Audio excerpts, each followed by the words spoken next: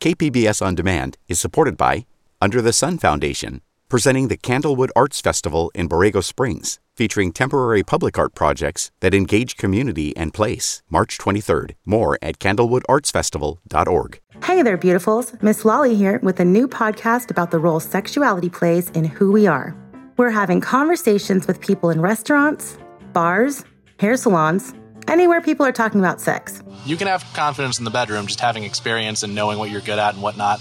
It can translate over also. It can make you have a good day afterward. Let's just say you wake up and have amazing morning sex. Your partner's happy, you're happy. Then you go about your day and you just have confidence all day long about it.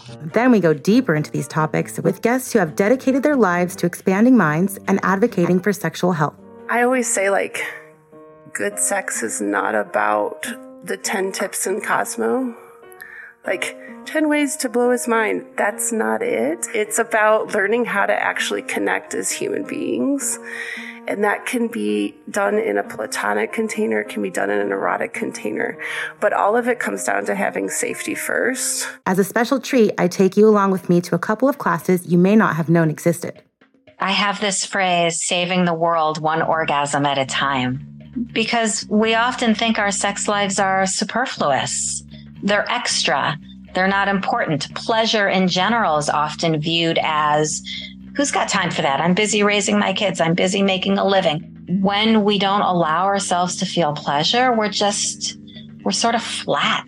We're not living our best lives. It's all in the name of making the unconventional less intimidating and adult play more fun. So join me for Everybody's Doing It with Miss Lolly and be part of the evolving conversation about sex and who we are.